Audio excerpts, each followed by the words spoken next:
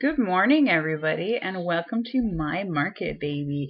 I'm Nicole Moorhead and Rory. Now, Rory, what are you going to set up with at the Quesnel and Macleese Lake Farmers Markets this year?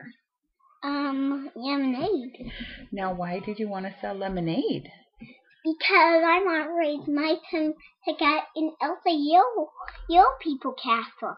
That sounds like fun. What are you going to sell at your lemonade stand? Lemonade. What else? Strawberry cookies. Strawberry cookies. Those sound delicious.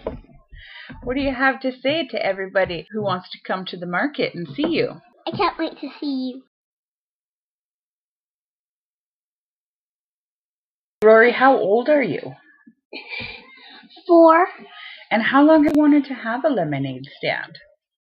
About 3 days. What made you want to have a lemonade stand? Everyone loves lemonade. See you at the market. I hope you all like lemonade. Goodbye. So you can catch Rory at the Quesnel and Macleese Lake Farmers Markets. Maybe not this summer because of COVID-19, but definitely by next summer.